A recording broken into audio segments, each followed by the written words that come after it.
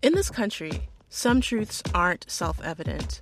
In NPR's Black Stories, Black Truths, a collection of stories as wide-ranging and real as the people who tell them, we celebrate the Black experience for all its soul and richness. Search NPR Black Stories, Black Truths wherever you get podcasts. This episode is brought to you by Paramount Plus. Get in, loser! Mean Girls is now streaming on Paramount Plus. Join Katie Heron as she meets the plastics in Tina Fey's new twist on the modern classic. Get ready for more of the rumors, backstabbing, and jokes you loved from the original movie with some fetch surprises. Rated PG-13. Wear pink and head to ParamountPlus.com to try it free.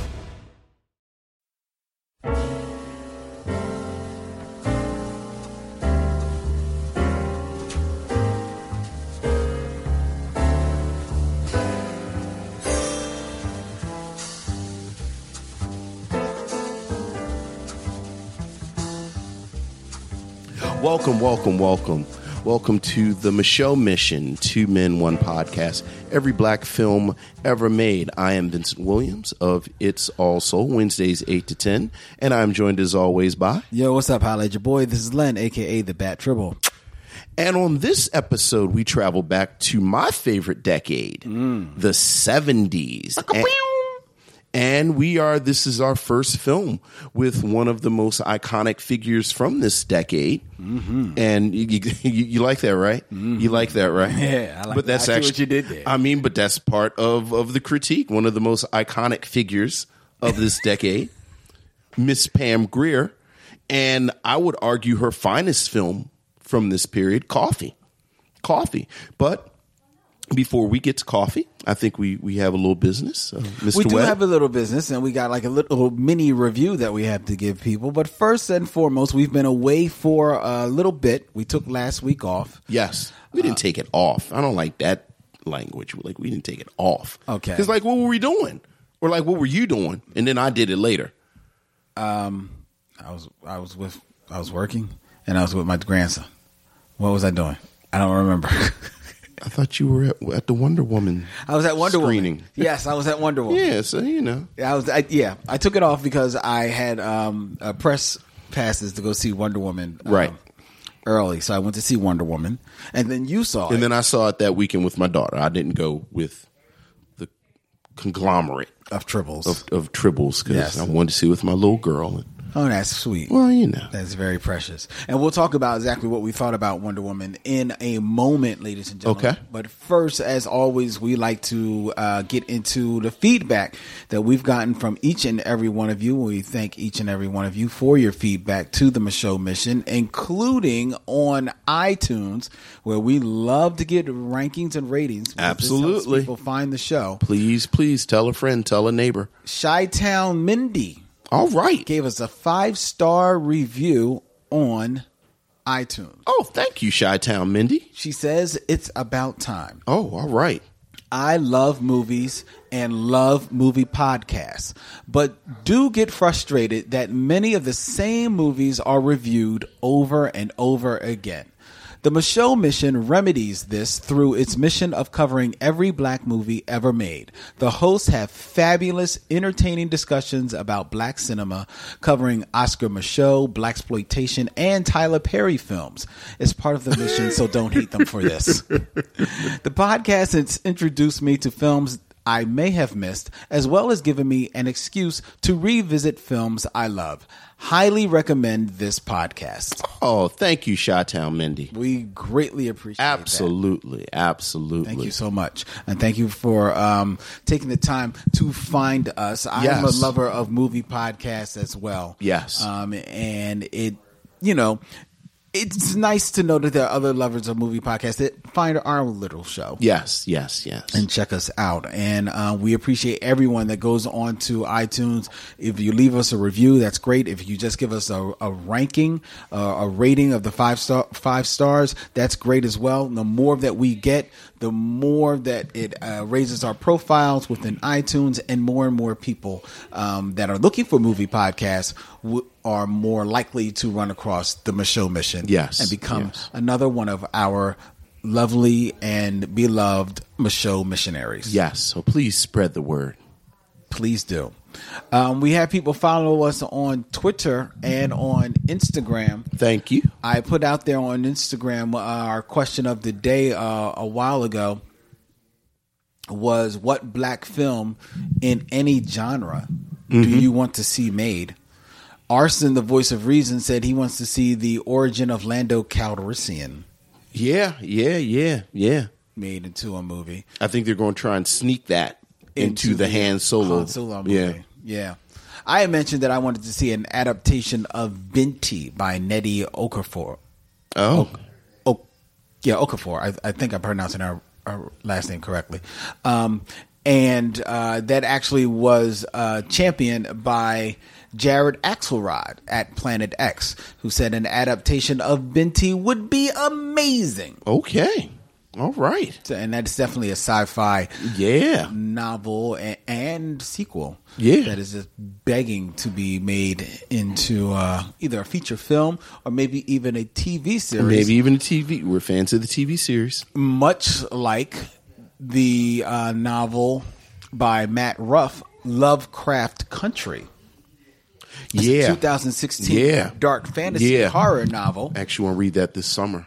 Really? Yeah, it's on my list. That and Underground Railroad. Like, I'm just going to read all the black novels that they're going to make television shows out of. Well, they already made Underground Railroad. No, the TV series? The Colson Whitehead Underground Railroad. Okay. That's the fantasy novel. Right. That's right. Okay. Yeah.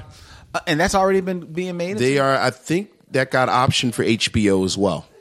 Wow, because I know that Lovecraft Country is being optioned for a series by HBO that's going to be executive produced by Jordan Peele and J.J. Abrams. Yeah. So that's going to be with Misha Gray as the showrunner. Yeah. It's a horror fiction of H.P. Lovecraft and racism in the United States during the era of Jim Crow, as experienced by black science fiction fan Atticus Turner and his family. Yes. It sounds like it's going to be really. Sounds like it can be real good. Sounds like it's actually probably a dope book. I'm just not a reader of books like that. Okay. I'm a purely comic book and autobiography. Sure. Guy. But you like what you like. I like what I like, and I'm just not going to front and say I'm going to read it. Right. But even though I did read Binti and I loved it. Right. But Binti was small, and I said I can read this, and I read it in a day, and I loved it. Right. But Lovecraft Country, that sounds pretty dope, and I'm looking forward to checking that out on HBO. Yes. Let's see, what else did we have? We had a few people hit us up and talk about the movies that they wanted to see made. Let me just pull up our little hashtag that we created for this, which is hashtag MMOD. The Mayor Tribble, Dan Dinkins. Yeah. I think he's kind of joking. In response to a black film in any genre that he wants to see made, he said a remake of Petey Wheatstraw. Petey Wheatstraw, the devil's son-in-law. Yeah. I don't know if you can improve on perfection. You think that was perfection? I'm joking. Because it's Rudy Ray Moore. Yes, I'm actually messing with you. I know. I'm like, okay. Stephanie Ray Glass of Practitioners TV said, does 3 Parts Dead by Max Gladstone count? I have no idea what that is. I have no idea about that either. But I like it. Well, I guess maybe it's a book that she wants to see. Right, made into a movie. Okay, all right.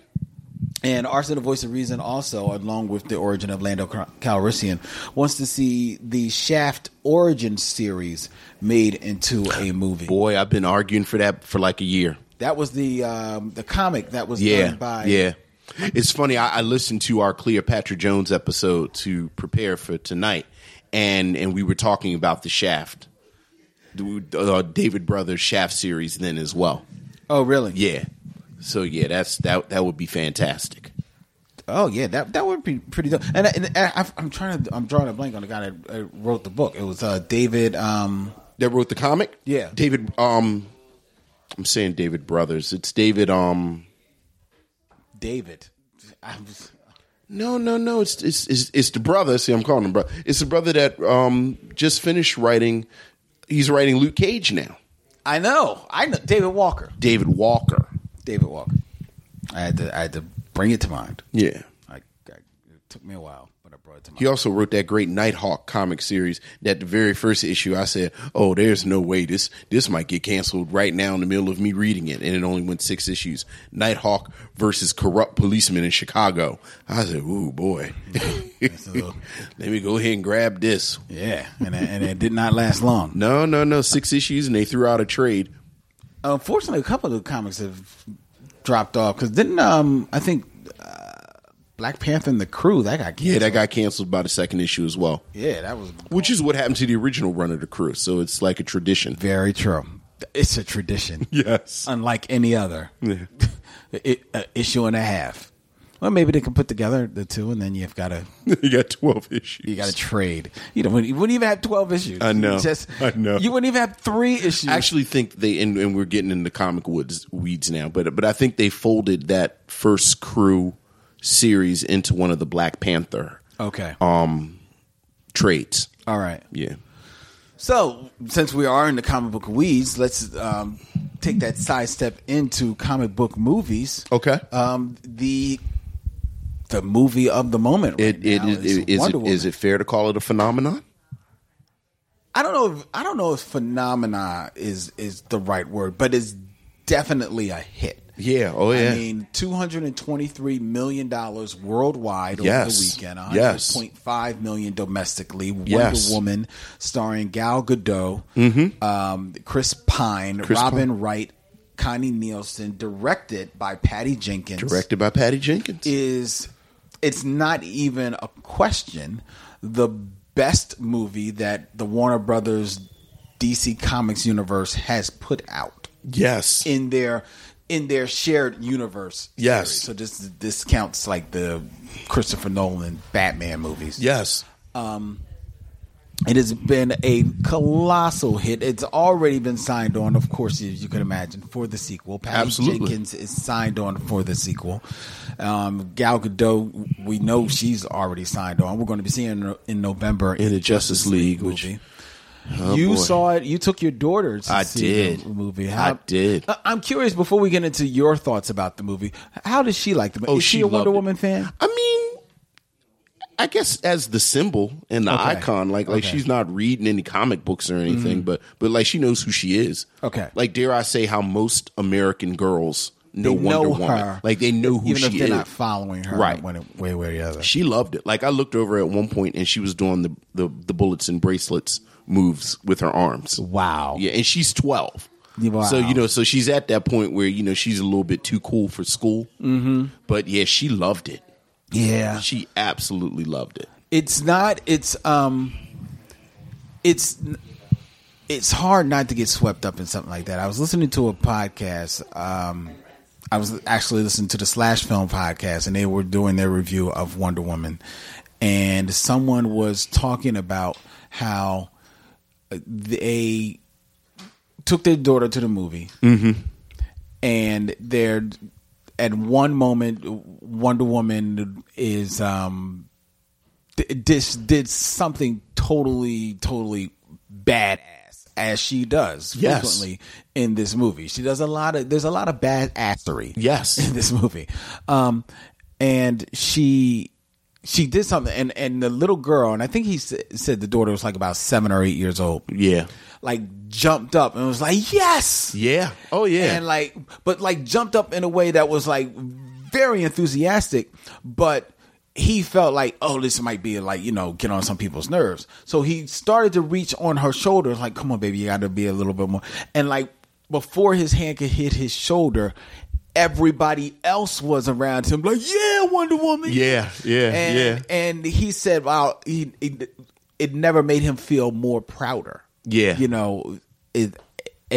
a moment. So it's hard not to get wrapped up in the swell of women and little girls that are just so excited about seeing someone that looks like them on the screen. Yeah. Especially like the opening scene in Themyscira. Yeah, I was about to say just the women in general. Yeah, like I appreciated the Amazons, and the full range of races and nationalities and body types. Yes. Like you could tell Patty Jenkins had a lot to do with this film. Like she wasn't just a hired gun, as we say sometimes. Right. So your daughter was a very enthusiastic fan of the film. How about yourself? I liked it. I liked it a lot. I actually liked it a lot. I think Gal Gadot has a lot of personality, a lot of charisma. I think she embodied the fish out of water and that sort of altruism. That like pure altruism that I think has been missing from DC. Yes. Like you know, my you know, and I don't even want to get into the holy wars that is fighting about the Superman movies. But in my mind, this is what Superman should have been. Yeah. Like you do what's right because it's right. Full stop. You know, you're not tortured. You're not. You do what's right because it's right. And I liked it. I mean, you know. It ran too long. True. You know, but 2.5 hours. Yeah. It ran too long, but that really is a quibble. Like by the time it got to the point where it was running too long, it had garnered so much good feeling from me that I just rode with it. Right. But yeah, I liked it a lot. I did like it. I in my review that we did on Spoiled Tribbles, which you can hear on the Black Tribbles feed, I admittedly rip into it. Why? Well, I ripped into it for two reasons. One, while I think that Gal Gadot was asked to play naive in this movie because that's what's the character of Wonder Woman at this time. I thought that there were times when she was acting naive, and then there were times where I thought her acting was a little naive, and it was just all right, and that kind of bothered me. Even though for the most part I did think that she was game for it. Sure. But the biggest crime to me in that film was at the end when seemingly, and I'm coming along to the argument that you can see this both ways. What seemingly at the end, where she only gathers the strength and the wherewithal to defeat the big bad because of seeing a guy die. So right. I see what you're saying. For the love of a guy. Yeah. You know, now she can do this. Where I thought that there was enough reasoning given to her and her character and to the circumstance throughout the film to have bolstered, given her the oomph that she needs. And now it's been argued to me. It was argued to me on Spoiled Tribbles. It's been argued to me in like conversations with other people that they didn't read it necessarily that way. Right. Even though they admitted that you could. Yeah. They read it that, you know, maybe it was just the fact of the selfless nature of man's love that spurred her on. Right. Which is how I read it. Right. Yeah. And maybe and there's a part of me that wants to read it that way, that wants to go with that argument. I think the reason why, and I looked on this today, the reason why I don't read it that way is because right then because at that moment that this happens, try not to give certain things away. Right. At this moment that this happens, I mean, let's just go ahead and move into spoilers. All right. Well, spoilers. This is your spoiler. Spoiler alert for Wonder Woman. Right. All right. So stop and fast forward a few minutes. A couple of minutes. At this moment in the film, she's pinned under like steel by the big bad. Right. And she's seeing, like, you know, her compatriots being mowed down, and her one love, flying to his death. Right. Steve Trevor sacrifices himself. Right.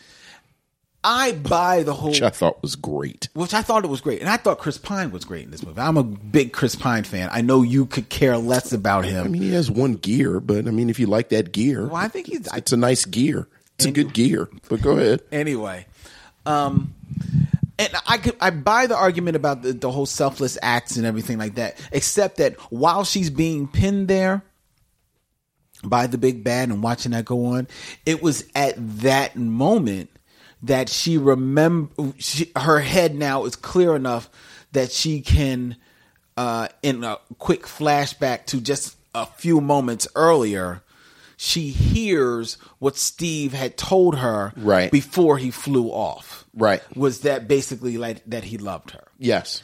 And I felt like having her hear that right at that moment shifts the wind beneath her wings into a more romantic notion than I think people actually are saying that they read it as. I think that's fair. But and I think that's why that really bothered me. But even that read, I like it because it is an inversion of what we've seen in countless times. Yes.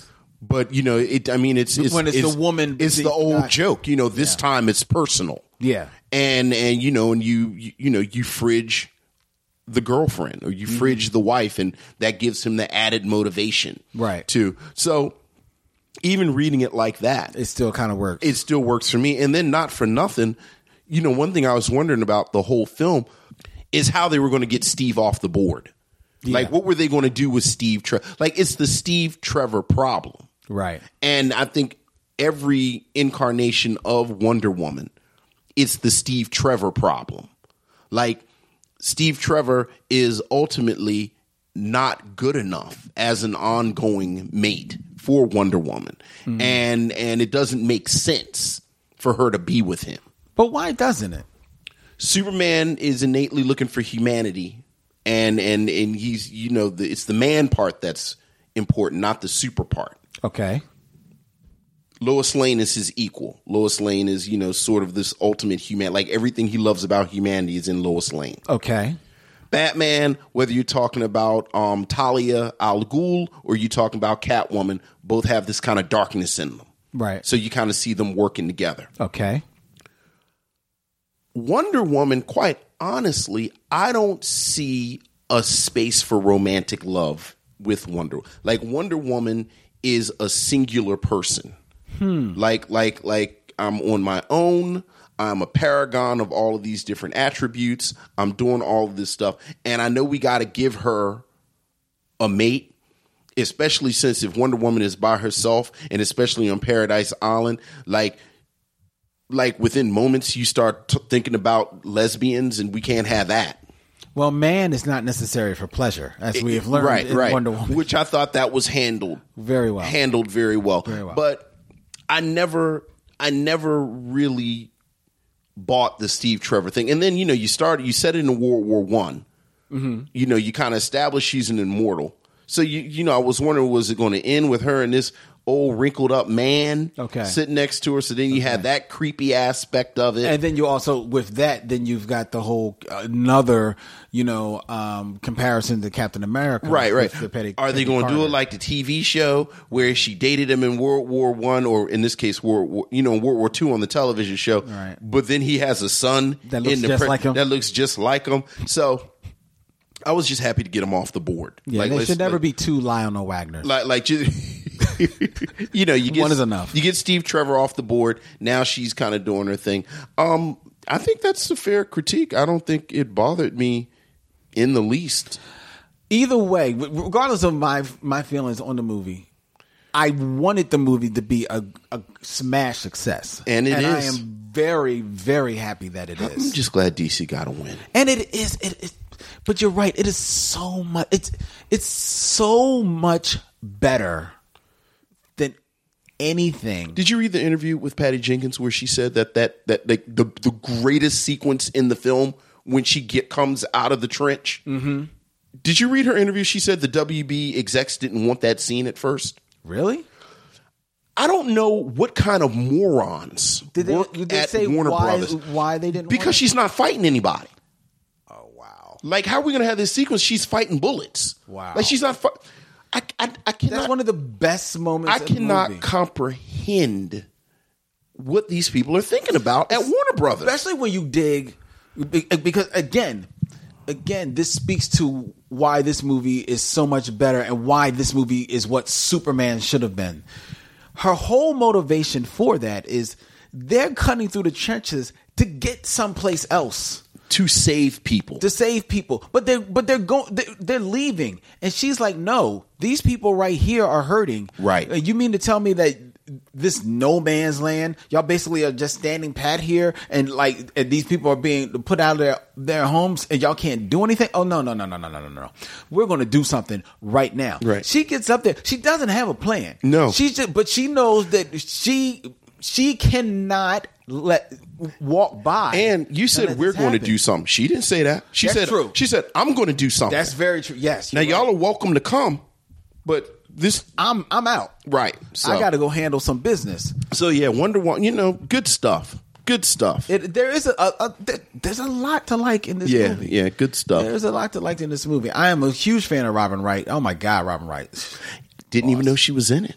She's No. I mean, until I saw her, and I was like, okay, yeah. Just a good movie. And for those who are, and this primarily goes out to one of my black triples, Kennedy, who was down on the casting of Gal Gadot because she doesn't look Amazonian to her, and she's not the most put together woman, but she's certainly not a small woman, right. And she looks very athletic.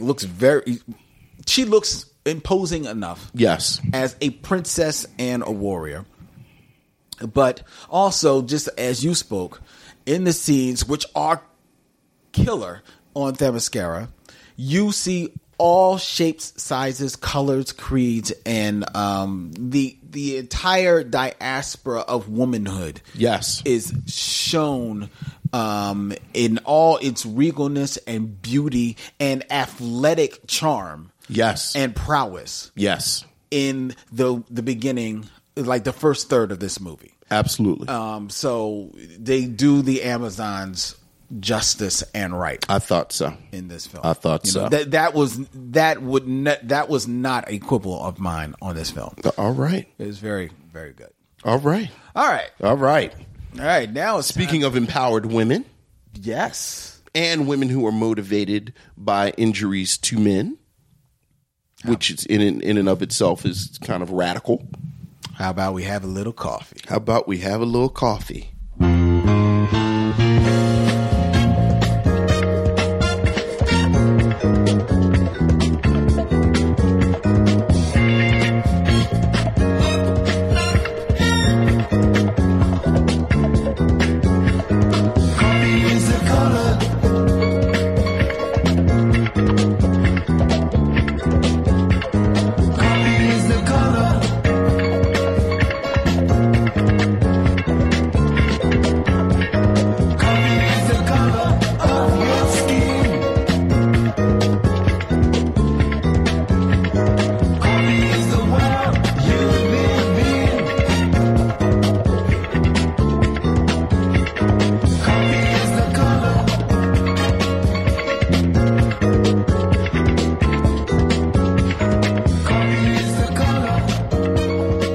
1973's Coffy, written and directed by Jack Hill. Jack Hill, who actually discovered Pam Grier. This is, I believe, his third film that he worked with Pam Grier. I know they did Black Mama, White Mama. Yes. And there was another film that I'm not looking right at. I start doing this off the cuff. I was so excited. Like I had it all up. The Big Doll House. So it was a Big Doll House and Black Mama, White Mama. But this is really her first starring role. This is the first vehicle where she carries it on her own. According to Jack Hill, appropriately enough, this happened because United Artists, the company that put out Coffy, had lost the rights to Cleopatra Jones. Yep. And the one of the owners of United Artists told Jack Hill, let's go ahead and put together a film to come out before Cleopatra Jones. And it wasn't United Artists, it's American International. I'm sorry, American International. Right. And Coffy was the result. Mm-hmm. And you have Pam Grier playing the title role Coffy. You have Booker Bradshaw as Howard Brunswick. You have Robert DeCoy as the pimp, King George. Yeah, how about that? Yeah. And then, frankly, there are a plethora of actors that you are, I don't know how familiar. I wasn't familiar with many. Like, I recognize Sid Haig's face Okay. as Omar. But this is I recognize Alan Arbus. as Arturo. Yeah, I recognize him from. He played the psychiatrist on many episodes of MASH. Okay. But this is a cast. This is a pretty low key kind of lo-fi cast. And so yeah, 1973's Coffy. As you know, I like to say when we do we've done a few films from this period. This is after Sweet Sweetback. This is after Superfly. This is after Shaft. So the quote unquote blaxploitation period is in full effect. Yes. Lynn, this was your choice. Well, last year for June, we did the movies of Prince, primarily because he had passed away, but also because June has been set aside as Black Music Month. Yes. And I think it's fair to say that we kind of like forgot that we were going to do Black Music Yeah, Month. we did. Well, I forgot it was June. Yeah, this year has flown. It so really is. So you know, but I do want to lead off on this one, trying to just at least tie it in a little bit with Black music. In that this movie features a soundtrack that is largely produced by Roy Ayers. Yes. Roy Ayers Soundtrack and score. Yeah. And this movie, I'll get to what my feelings on the movie in a second. And I know you like to always sing the theme song. Coffee is the color of her skin. Yes. And then you got to do the Roy Ayers playing the vibes. Yeah. Right. The soundtrack of this movie is annoying. Oh my God. I'm stopping the episode and leaving. This soundtrack, like, I think Roy Ayers either found these tracks like underneath a stack of magazines in his house and said, "Oh yeah, I can use these." This is legitimately the most wrong-headed thing that you've said in over a year of us doing this. I like that whole "Coffee is the that was so annoying. Oh my God. Every piece of music in this movie got on my nerves and took away from the film. It does nothing for the film. I disagree with you. Feel free, but you're wrong. No, you're wrong. Because not only is the music, it doesn't show any type of originality or energy. The lyrics are nothing. Coffee is the color of her skin. Okay, and then they just repeat it. Okay, let's talk about on the movie. and on and on. I think Talk he only about the wrote movie. 3 lyrics. In Please, this entire I can't even soundtrack. be a party to this level Coffee of is the color. Coffee sauna. Don't get me started on Coffee Baby, because all he does is add Dee Dee Bridgewater. I was about to say, Coffee are Baby. you going to disrespect Dee Dee Bridgewater now too? I love Dee Dee Bridgewater, but she's given nothing to do. This is okay. Well, what did you think about the movie? Because this is a non-starter. Okay, this so I conversation. did not like this soundtrack, and I was looking forward to it You when are I see that still Roy Ayers did the talking sound about the music. I'm looking because I like Roy Ayers. Okay. I enjoy myself some Roy Ayers. I don't enjoy him doing comedy. All right. I disagree. I mean, I think he was looking for his Shaft moment, and he missed. He missed way left. Right. I like the soundtrack better than the Shaft soundtrack. Maybe so, but the Shaft soundtrack, it like that one tune, yes, is iconic in Shaft. You don't need anything else. There's nothing iconic about Coffee. Go ahead. Nothing. Go ahead. Okay, so we got that out of the way. Yes. The movie, yes, however, yes, is a hoot. Okay. I enjoyed this movie. Okay. So very much. And I enjoy it because, like you say, on a lot of these films, and especially the films of this era, it looks like the people are having a good time. Okay.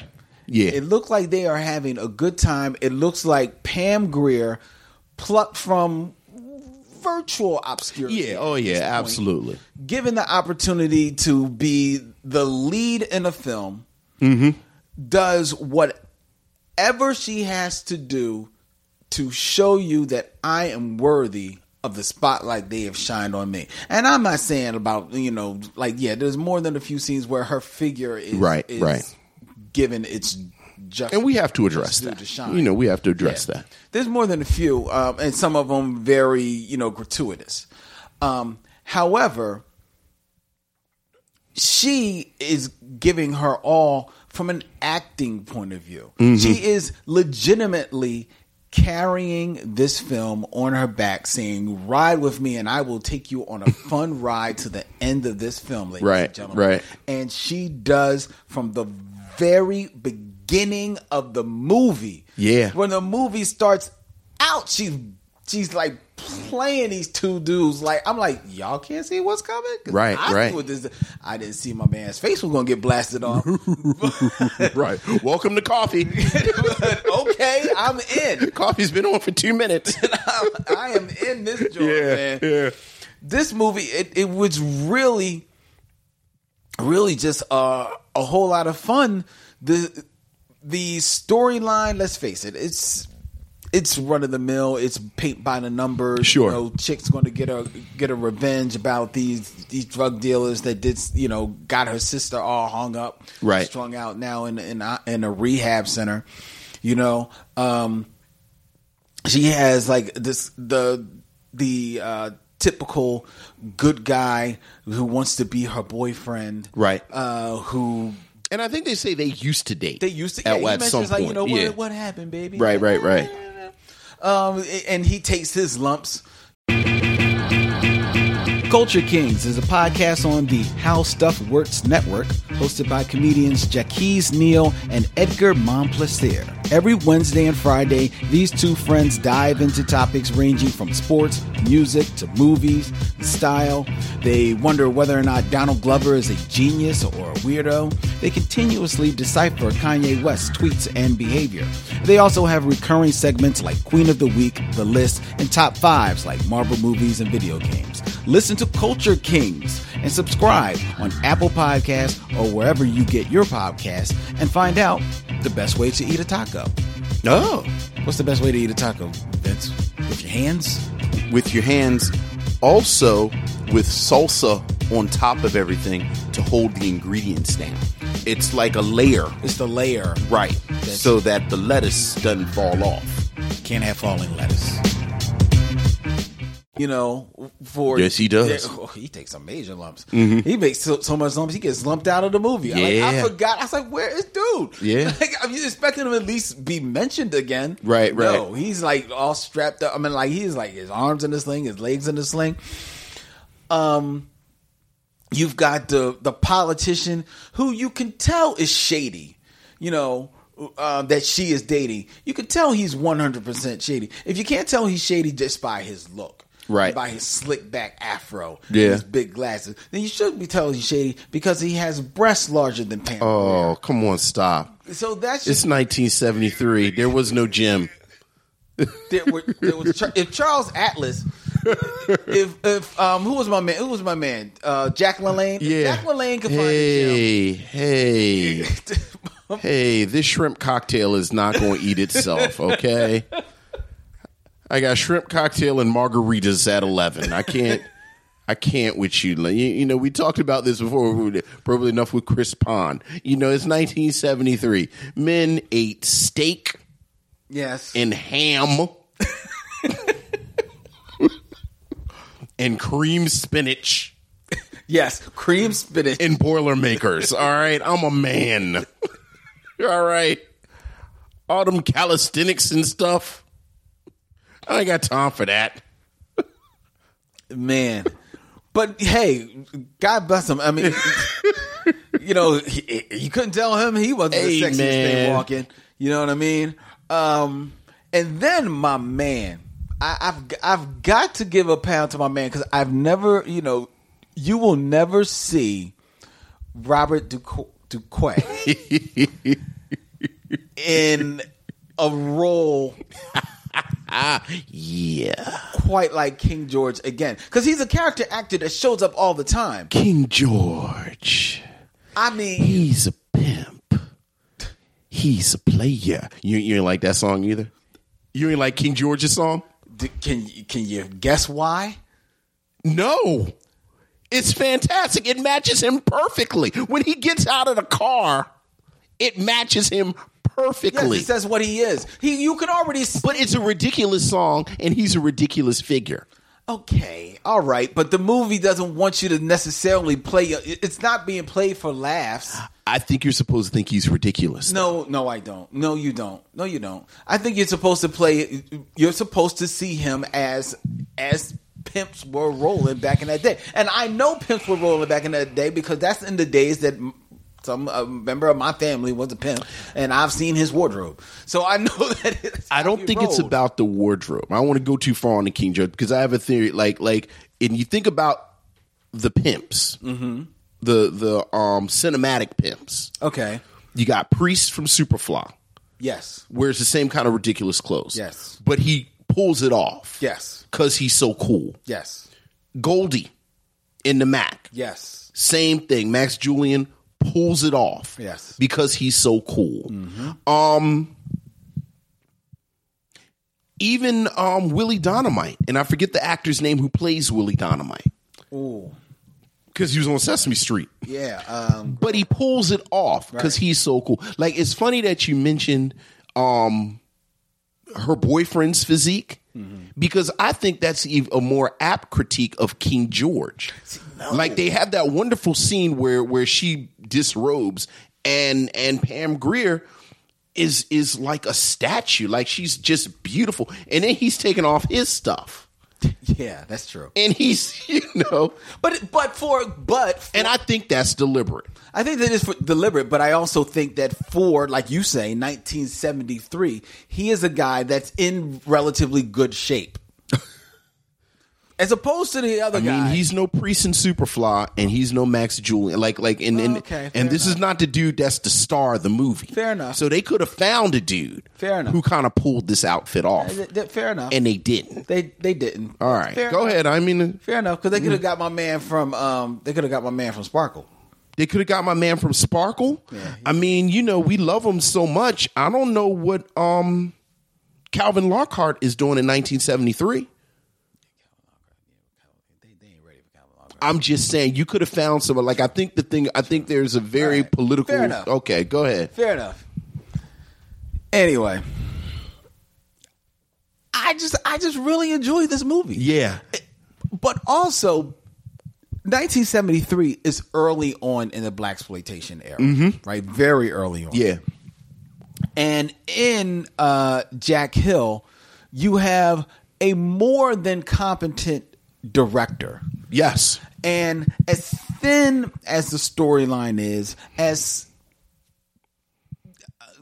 questionably absurd as some of the settings and trappings of the film are, okay, in the hands of a credible director such as this is what you can get. Yeah. A movie that is, it's unquestionably, it's a black film. Oh, yeah. It's steeped in the blackness of the time. Yes. Unapologetically so.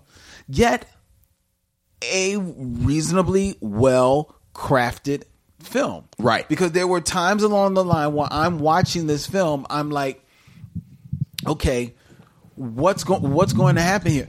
I honestly didn't see once they capture Coffy and they take her out to maybe like get her high or stuff like that. Right.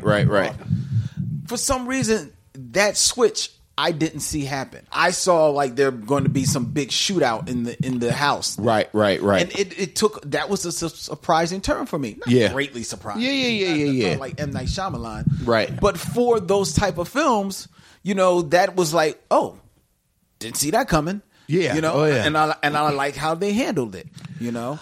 I like that it boiled down to her against the politician. Yes. Not against her boyfriend. Right. The man. It's not her taking down Mr. Big. Exactly. Yeah. Yeah, I have to do a disclaimer because I don't want to be a hypocrite. I hate people who champion Gone with the Wind or Birth of a Nation, and they basically say that the rampant racism in it is not a deal breaker. Like, the racism isn't a deal breaker, so therefore I'm going to focus on this other stuff. Okay. And I've talked about that on this podcast, and I've talked about it for years. And I think when we use a word like exploitation and something being exploitive, right, I think this is a very good example of it. As we said, Pam Grier is at the beginning of her career. Pam Grier doesn't have as much power and say as she will later on, as she goes on her career. And there's no other way to say it. Like you said gratuitous, and I think gratuitous is a nice word for it. It's exploitation. Like, the way they disrobe her damn near every scene is it's a lot. It's a lot, and it's unnecessary.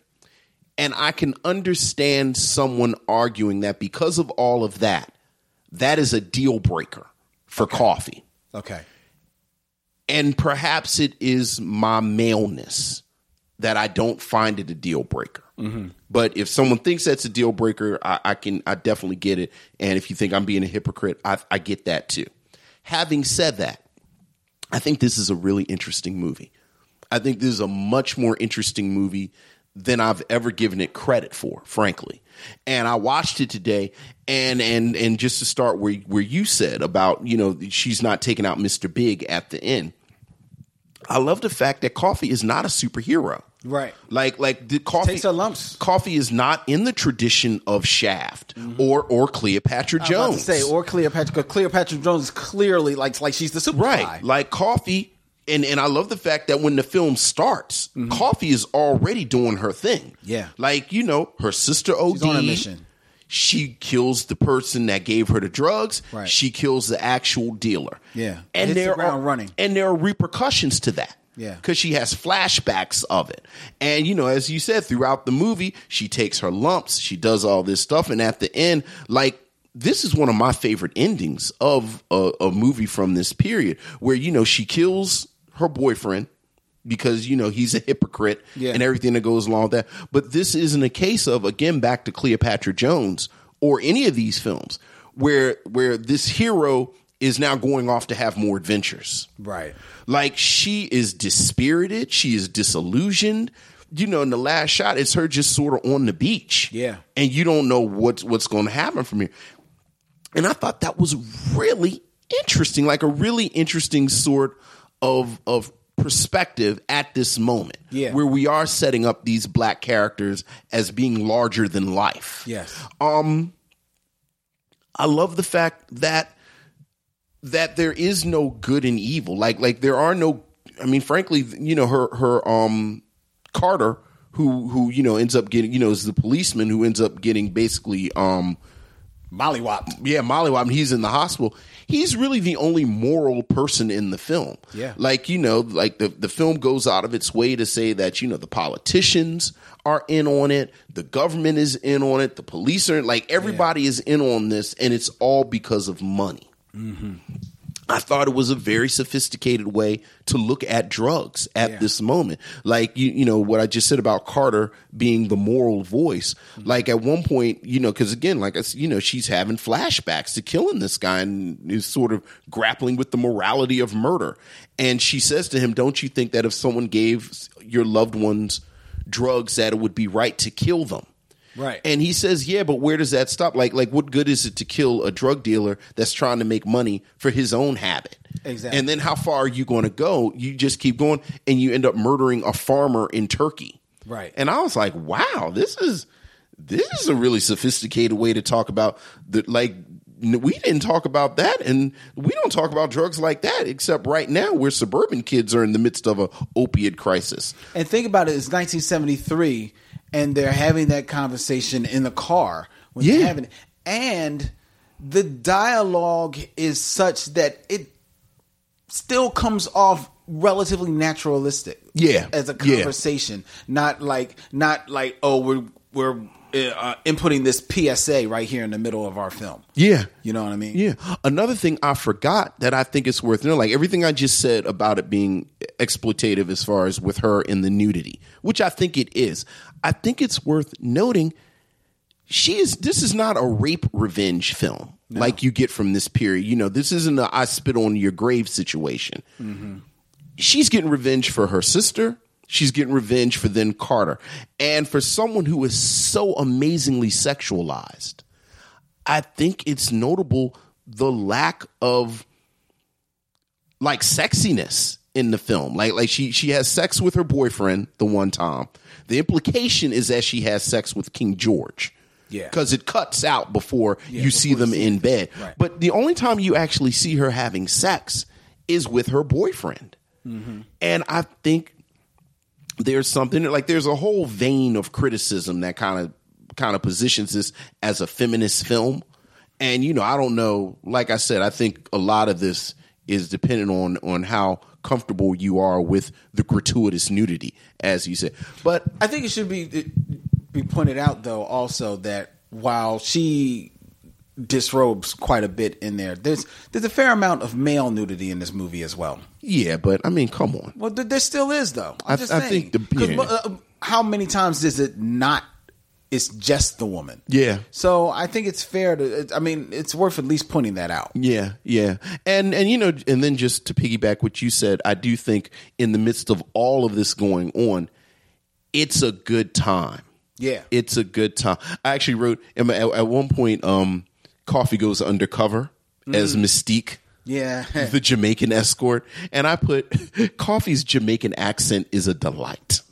Yes. Because her accent really just consists of her speaking regularly. And then at the end of everything she says, "Mon." Pretty much. Pretty much. Which I thought, and I also like, let me see, because I put an exclamation mark next to it. Also like Harriet the Lady Pimp.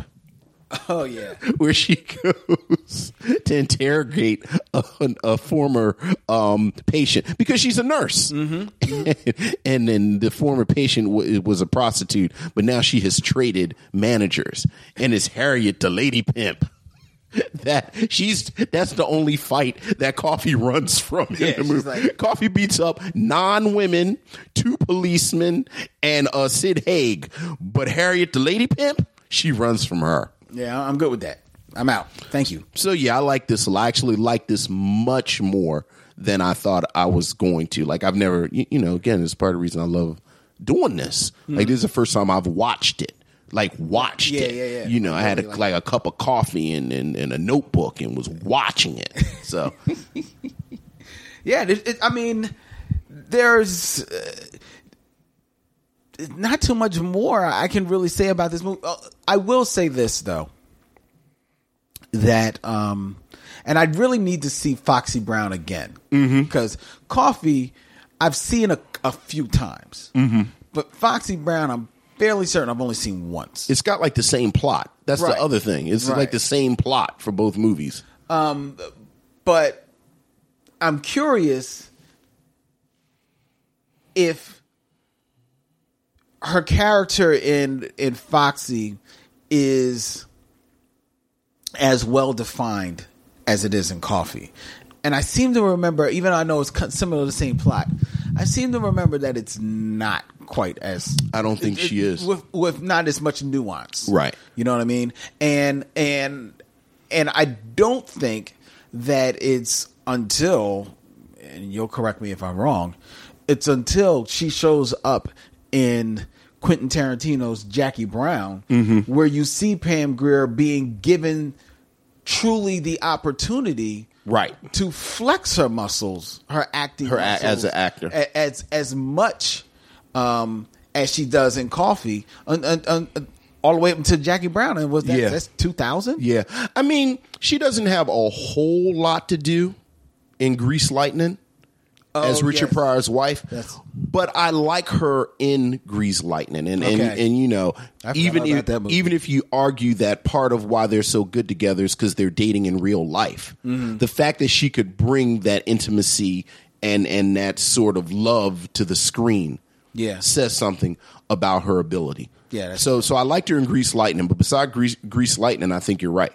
Yeah, I think you're right. What I thought you were going to say is I think as the films go on, like she goes from this to Foxy Brown, and then I think Sheba Baby is after that, and then finally you have Friday Foster. Right. She becomes more and more of a superhero. Yes. And by the end, she is she's Cleopatra Jones. Right, like impenetrable, exactly. unstoppable. Like Friday Foster, I believe she's a journalist, but Sheba Baby, she's actually a private detective. Right. That and it's sort of like what happens. Speaking of old episodes, it's what happens with Bill Cosby and Sidney Poitier in their films. Yes. Like by the time you start with Uptown Saturday Night, but by the time you get to a piece of the action, they're the superheroes that they were critiquing in Uptown Saturday Night. Right. And I don't know if that's the case of back to Pam Grier, just her getting more agency as far as how this role is going to be, because the nudity also lessens up as well. Yes. Like I don't think she takes her top off at all in Friday Foster. No, Friday Foster, she's not. Yeah, so there's that. Like Coffy really is, again, like I have to say, I was genuinely surprised by the time Coffy went off, how much I genuinely enjoyed it. Yeah, I really did. I mean, it's a movie of its time. Yeah, and this is the beginning of her acting career, so she doesn't give the best acting performance. Right. But you can see it. Oh yeah, you can see it. You can see it. If nothing, like I say, it may not be the best acting performance, but the charisma, the Pam Grierness of it all, is there for it's right. It's all right there. She's a star. Yeah, like she's a star. She hits the ground running. She's a star. Boom, ready. Ready for my close up. Yeah, and kills it. Yeah, she really does. If I may be a man for a moment, though, I'm just going to be a man for. What are we at? What are we at? The scene that you mentioned. By my clock, we're at 54 minutes. So I think we've been quite admirable. Yes. The scene where she is with King George. Yes. And she does disrobe. Yes. Like nobody rips something off of her. Right. Which happens a lot. She actually takes her clothes off. With her back to you. With her back to you. Which is significant. Yes. Because, when you think about Pam Grier, you think about her breast. Right. Even though you got side boobage there. Well, to paraphrase Mos Def, they so big you can see them from the back. And yes, that scene has been on repeat in my mind, and I watched this for last week. Yeah. It's been on repeat for 10 days. Again, I'm very uncomfortable with how much they kind of put her in this position to take her clothes off. Yes. But she's a voluptuous woman. There's no way around it. Like it's no, and she was an amazing looking woman. She is. Pam Grier is beautiful right now. Obviously, she's beautiful right now. But I'm saying at this moment, it is easy to see why every man. It is amazing that Pam Grier existed at this moment in the culture. Yeah, like it's amazing. It is. So it is because you think about it. Cleopatra Jones. That's Tamara Dobson. Tamara Dobson, gorgeous woman. Absolutely. Gorgeous woman, right? You think of all the women that are in the Bill Cosby movies. Yeah. You think about your girl, Lynette McKee. Hey, man, Denise Nichols, Lynette McKee, Brenda Sykes, all of them. Think about them all, man. Judy Pace. Hey, I'll sit over here and start naming all my 70s sisters. And that's fine. And you can even go a little bit later into the 70s and you can go to a forgotten sex symbol of that time. Jacqueline Kennedy. Jane Kennedy. Yeah. Jane Kennedy. Jacqueline Kennedy. Yeah. Duh. Yeah.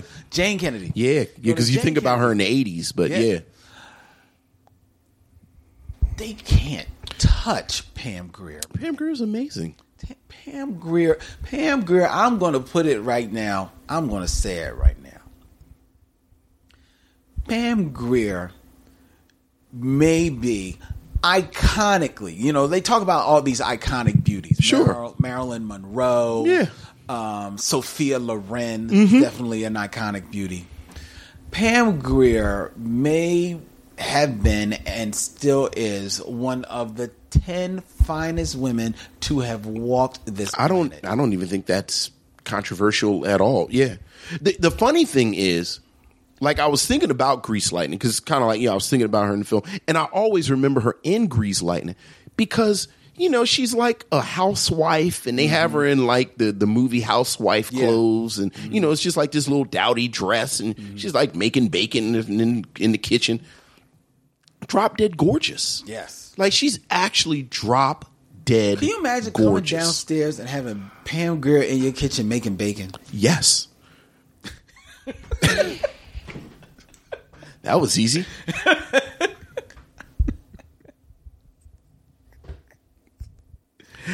But I do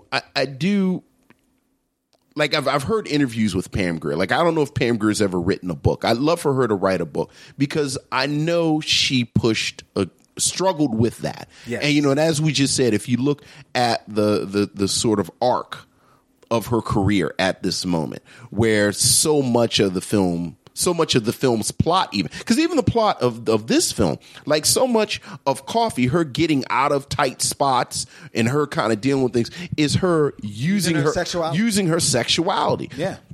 And these men make these decisions, and Pam Grier is one of the few women that I think physically could pull it off, where you see these women say, oh, it's a shame that something that you have to kill me or keep me tied up because we could have a good time. Yeah. And then the dude always unties is like, why would you do that? Mm-hmm. But it's like, dude, Pam Grier. Right.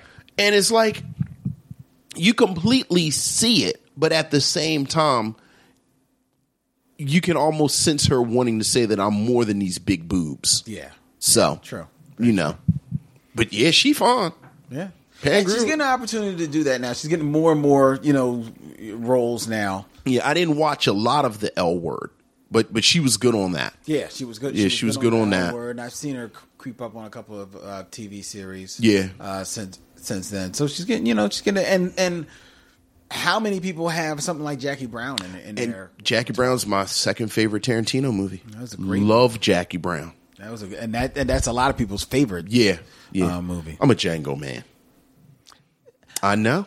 I'm not a Django man. I'm a Reservoir Dogs man. Oh, I love Reservoir. I think it's a bunch of stuff better than Reservoir Dogs. I love Reservoir Dogs. It's good though. Django I like. Django's just a little bit too long. Django gets to a point where I'm like, all right, I'm done. Well, it's kind of like Wonder Woman. By the time it gets to the point that it's going long, it's built up so much goodwill with me. Yeah.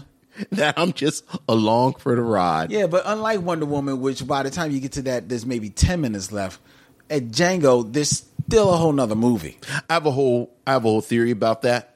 And we're going to do Django. Yes, because Django obviously I think is a black film. But I have a whole theory about that. And the one sentence theory is Django had to get his own freedom.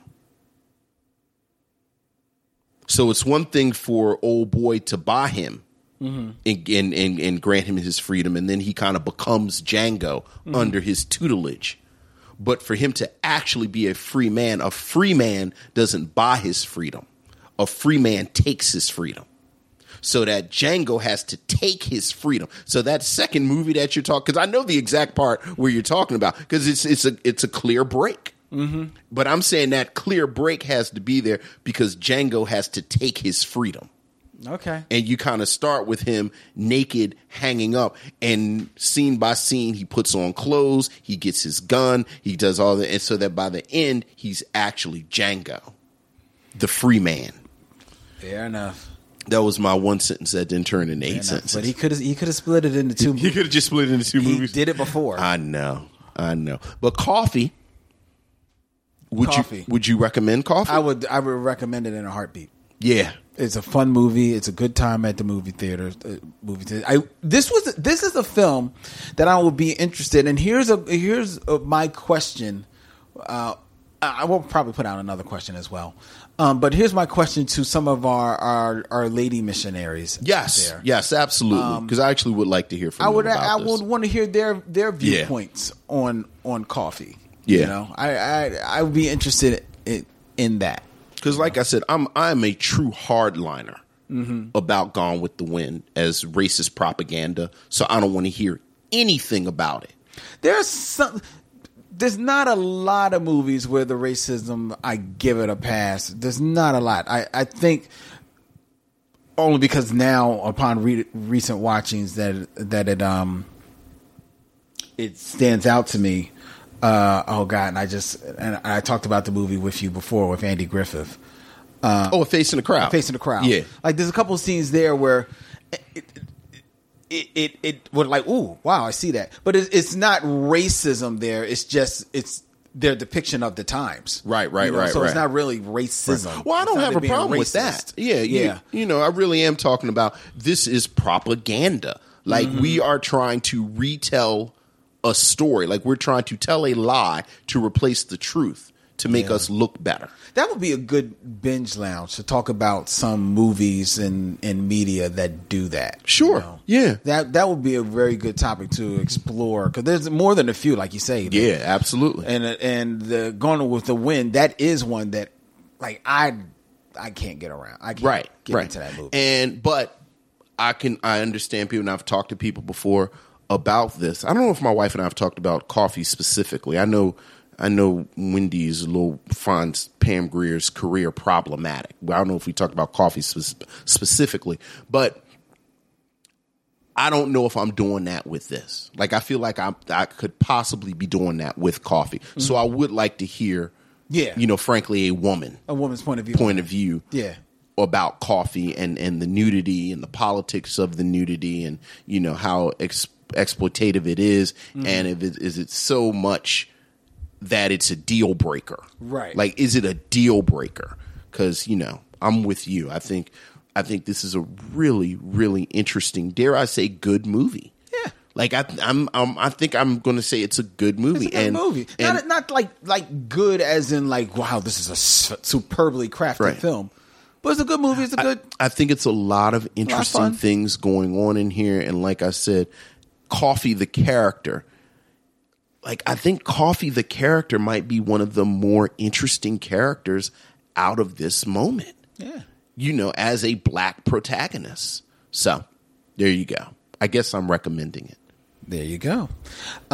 Next week on the Michaud Mission. Yes. You have been waiting for this. I have been waiting for this. I've been waiting for this. We are doing Academy Award-winning Best Picture of 2016, Barry Jenkins' sophomore effort, The Sublime Moonlight.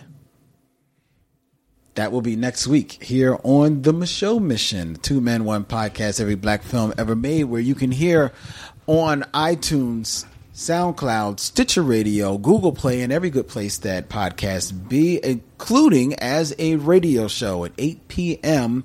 on WPPM LP 106.5 FM here in Philadelphia, where in 2 weeks, ladies and gentlemen, the Michaud Mission for the first time will be heard as a live radio show.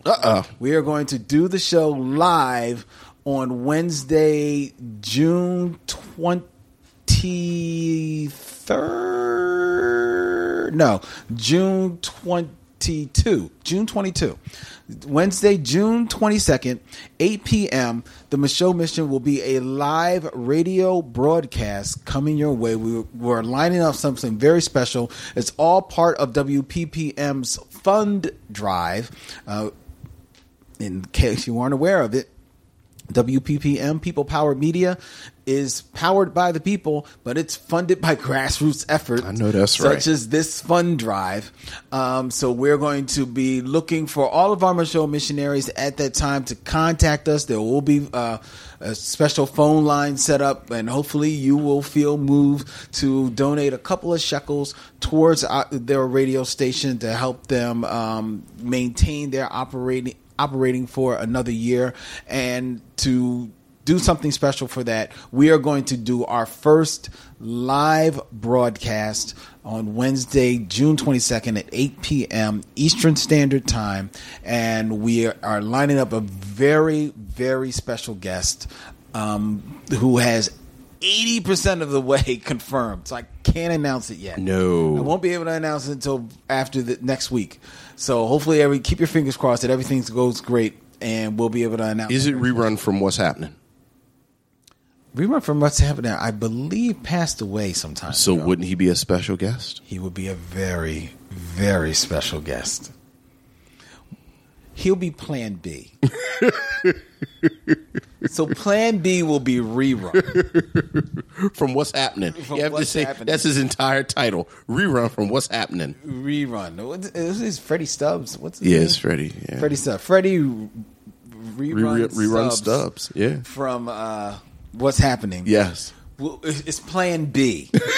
If we can't book. So if you're listening, very special guests, don't say, "Hey, I want to listen to rerun." No, we want to listen to you. So let's see if we can't lock this down. All right, we got to get out of here. Email us at mashowmission@gmail.com. Find us and like us and follow us on Facebook at Michelle Mission or on Twitter at Mission Michelle. You can also follow us on Instagram, where on Instagram and Twitter and Facebook, we'll be asking a question of the day.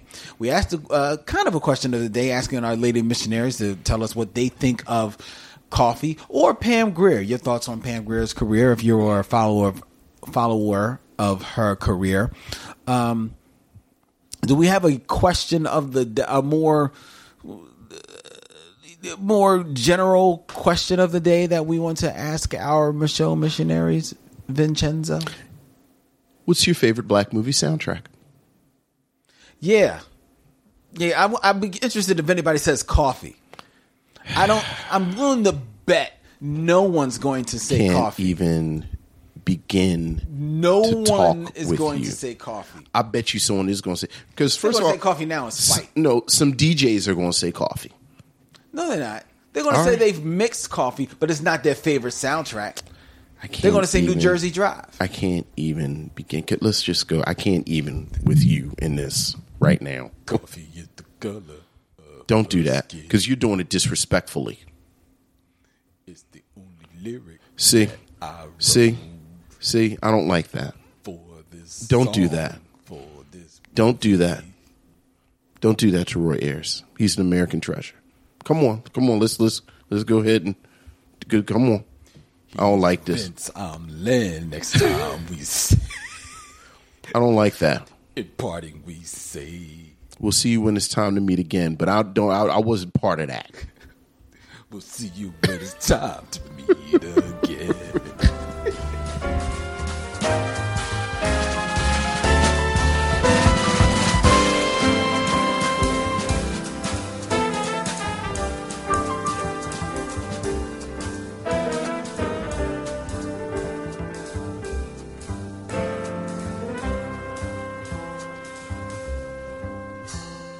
Now it's time to bid adieu. It's been a pleasure knowing you. I'll see you when it's time to meet again.